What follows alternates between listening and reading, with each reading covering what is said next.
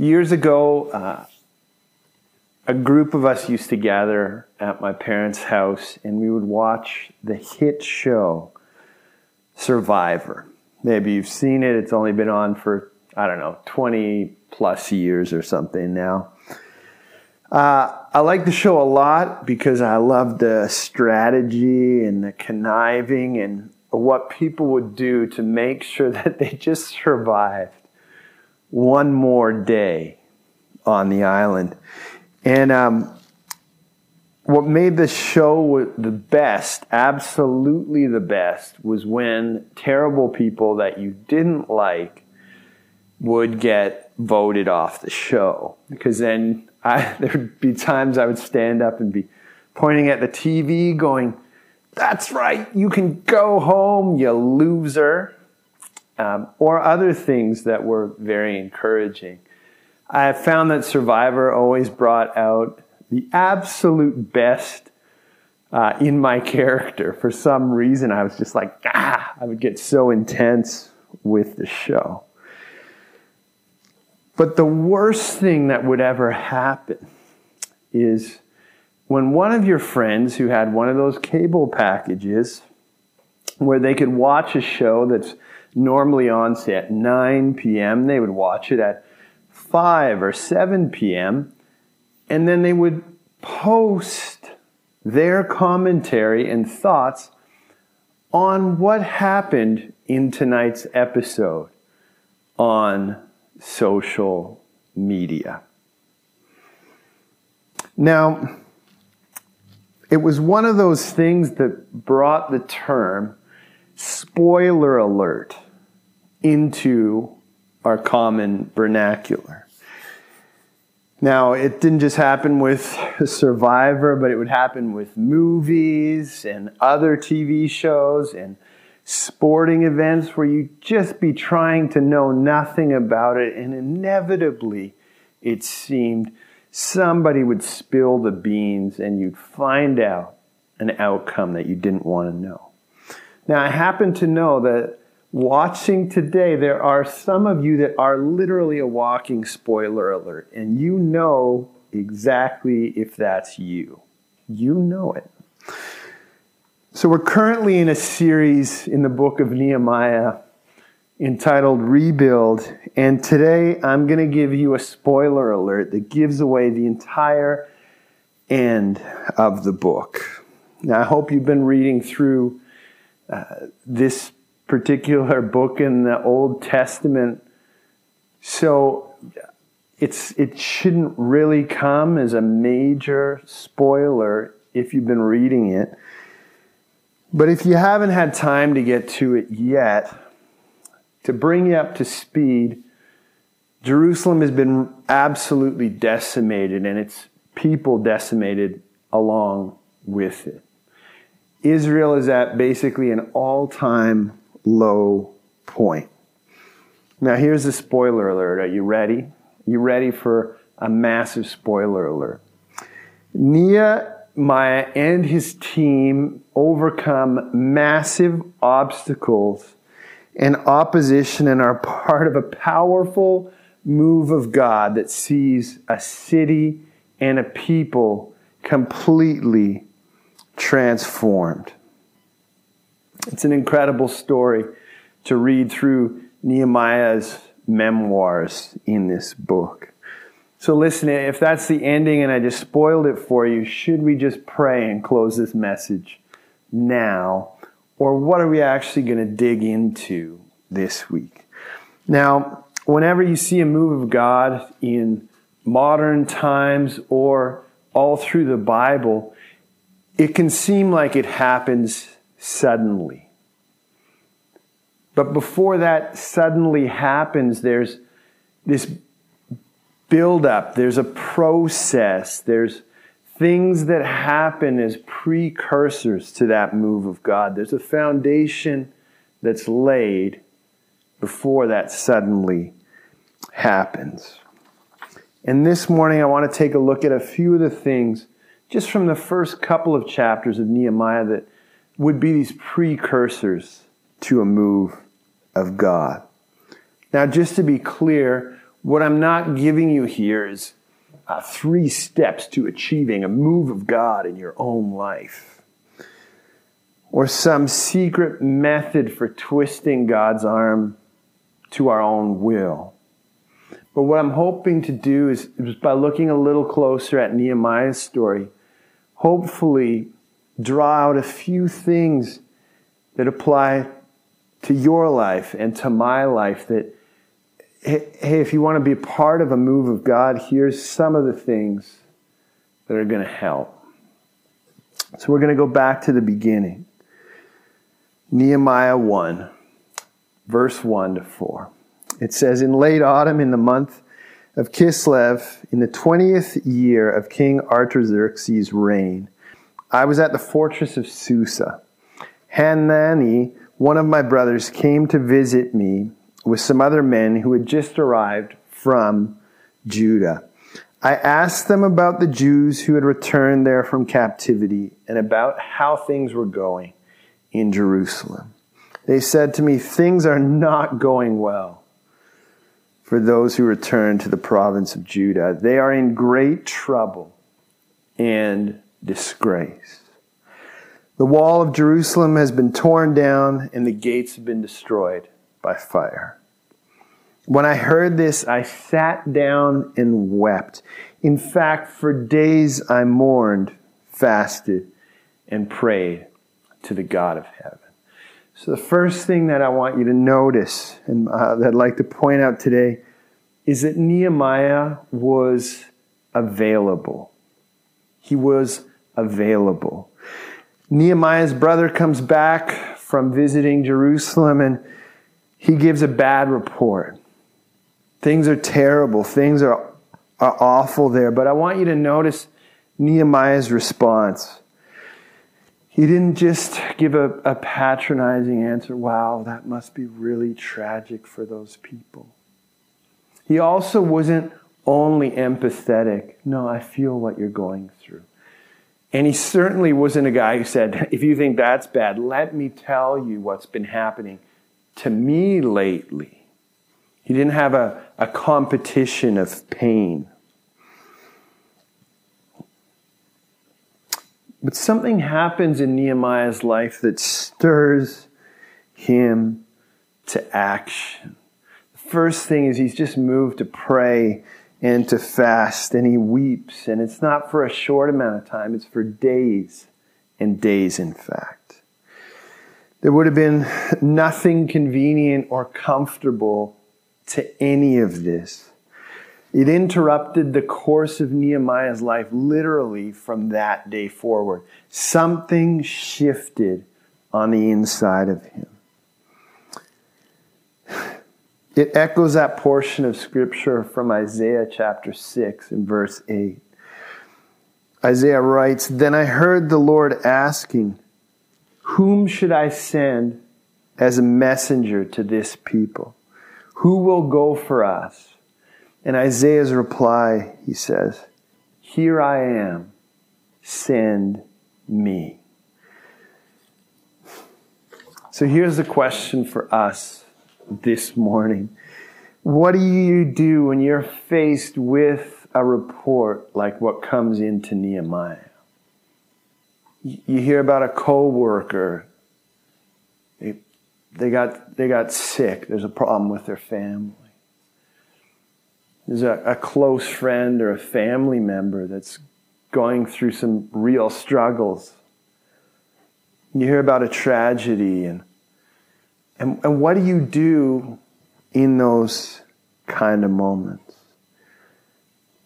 If that kind of report comes to you, would you say that you're available in that moment? Can your life be interrupted and disrupted? Is your response that of an Isaiah or a Nehemiah who says, "Here, I'm here, God, send me, give me something to do, I'm available"?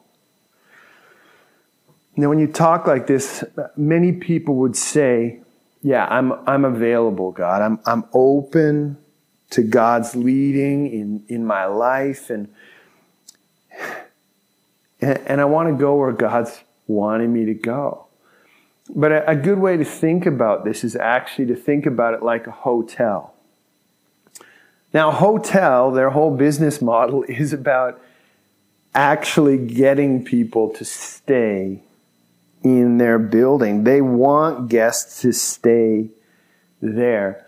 But what determines whether you can stay in a hotel has nothing to do with their messaging or their intention or their mission statement at all. The only factor that determines whether you can stay in the hotel, primary factor, is do they actually have room?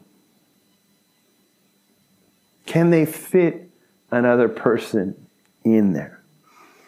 So maybe a better question for us this morning is not even just if we're available, if we're willing, but is there room in my life? Is there room in your life for a move of God?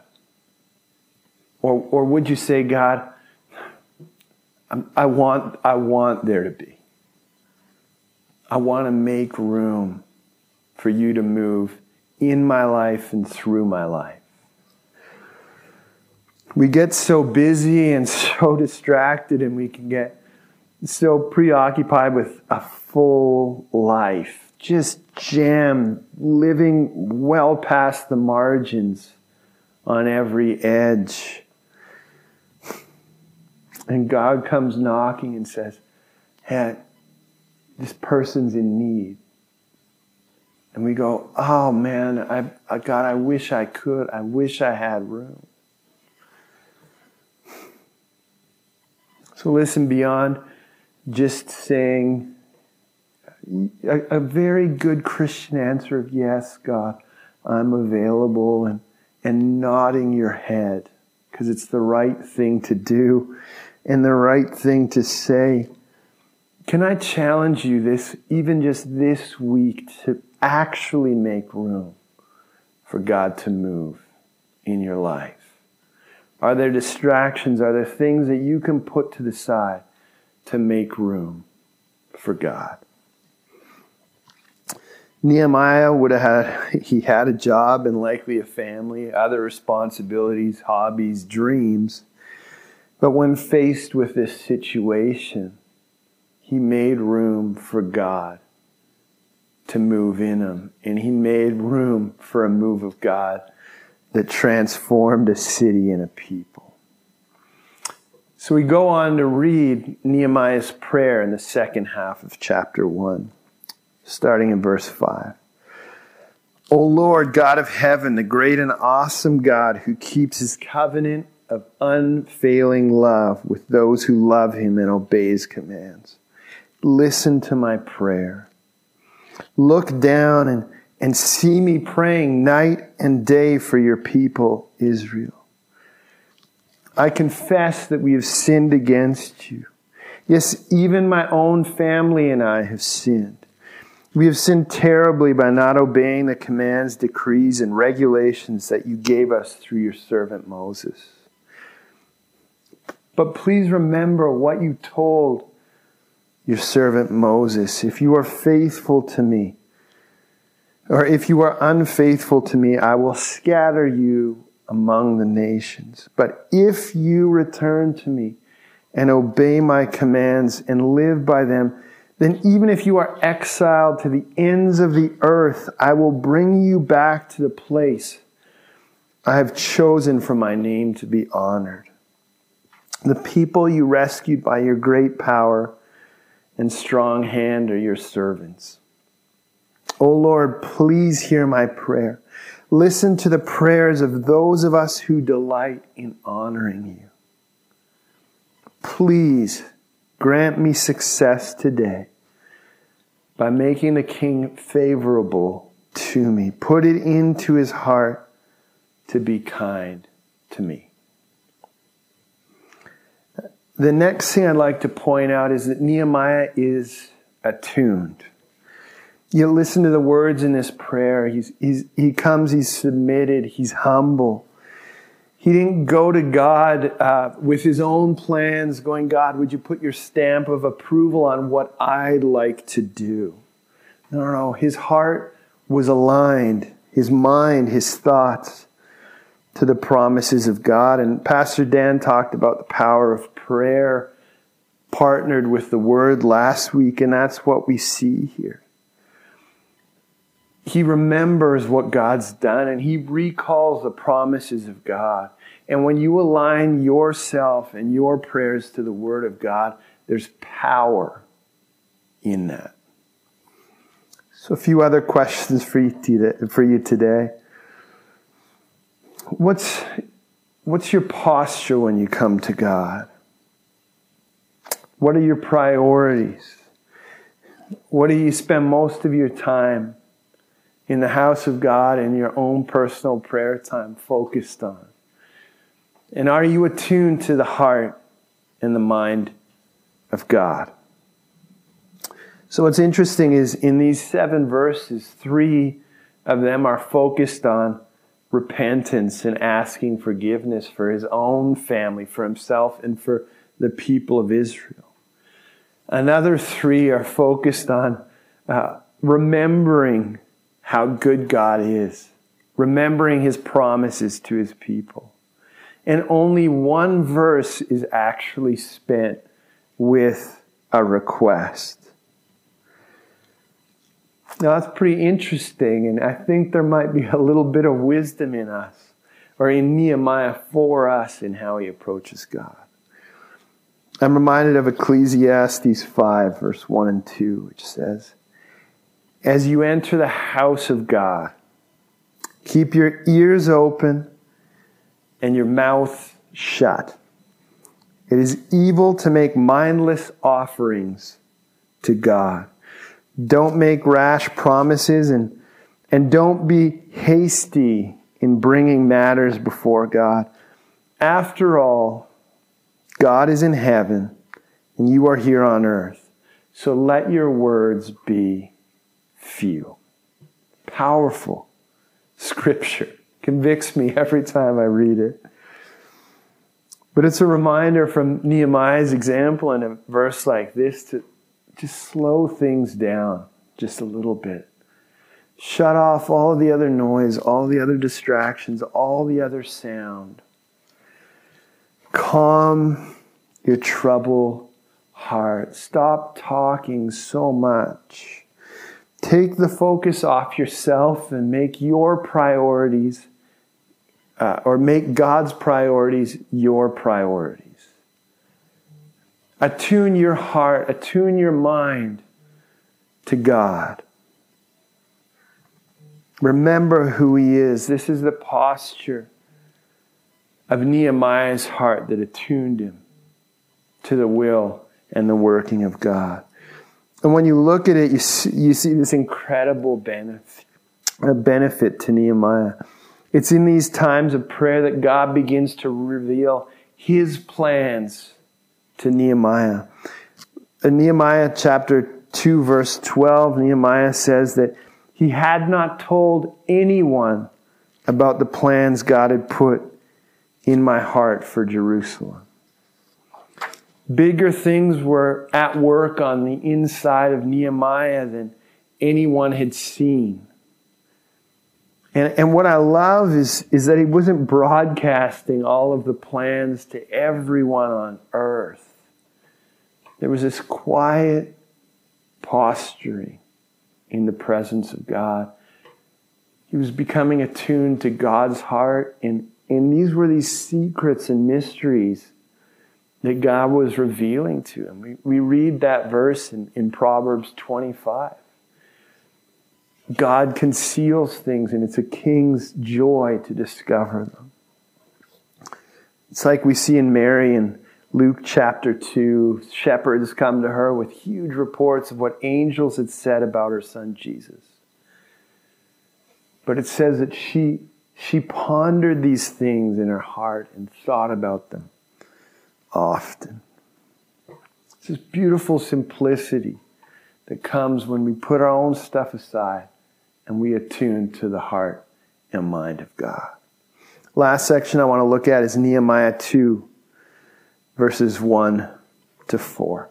It says, "Early the following spring, in the month of Nisan, During the 20th year of King Artaxerxes' reign, I was serving the king his wine. I had never before appeared sad in his presence.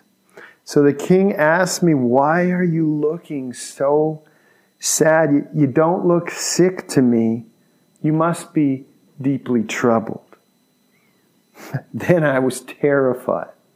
But I replied, "Long live the king. How can I not be sad? For the city where my ancestors are buried is in ruins, and the gates have been destroyed by fire." Then verse 4, I love this so much. The king asked, "How can I help you?" We then go on to read how the king gave Nehemiah far more than he could ever have asked or imagined. Like so much more. It was like Nehemiah is just dripping in the favor of God. Every turn, every door seemed to just open for him. Now keep in mind that everything that we see in this exchange with the king is exactly what Nehemiah had prayed in chapter 1. Give me favor today. Let the king be kind. And that's what we see played out. But what I want you to notice here is how it played out. And I want you to notice that Nehemiah was already aligned for this to happen. Pastor Bill has said Nehemiah was effectively working as a bartender for the king. Now, was this his dream job? I guess no. He was also exiled in a foreign land against his will. So none of this was ideal. But look at the exchange with the king. Serving him his wine. I had never appeared sad in his presence. So the king asked me, "Why are you looking sad? You don't look sick to me. You must be troubled." Now the king noticed that Nehemiah was looking sad and troubled. And he noticed this because Nehemiah had never appeared sad in his presence before. The king was so used to Nehemiah being up, having a cheerful demeanor, that when he wasn't like that, the king not only noticed, but asked him how he was doing. Isn't that an amazing testimony that Nehemiah had? It's so normal for him to be of good cheer, having a good attitude, that the one time he doesn't, the king actually notices. Now, I'm sure Nehemiah could have been down on his job, his current situation, and a whole bunch of other things in his life, but every day he came to work with a good attitude, and he didn't get hung up majoring on minor issues. Now, are you getting this picture here? Is there something that's maybe resonating with you just from this little example? Man, how could your workplace change if people actually asked you how you were doing only when you were down? They're so used to you bringing life every day into your workplace. But now look what happens. I replied, "Long live the king. How can I not be sad? For the city where my ancestors are buried is in ruins. The gates have been destroyed by fire." The king asked, "Well, how can I help you?" Nehemiah goes from an impossible situation to an incredibly powerful king saying, "How can I help you?" In just one moment, everything changes. But what I want you to notice here is that it's Nehemiah's reputation that's actually the key that unlocks like a torrential downpour of God's favor. It all came because of this history that Nehemiah had built with the king. he would have been like absolutely astounded, firstly, that the king would ask him how he's doing. And secondly, that this king would ask, how can I help you, bartender?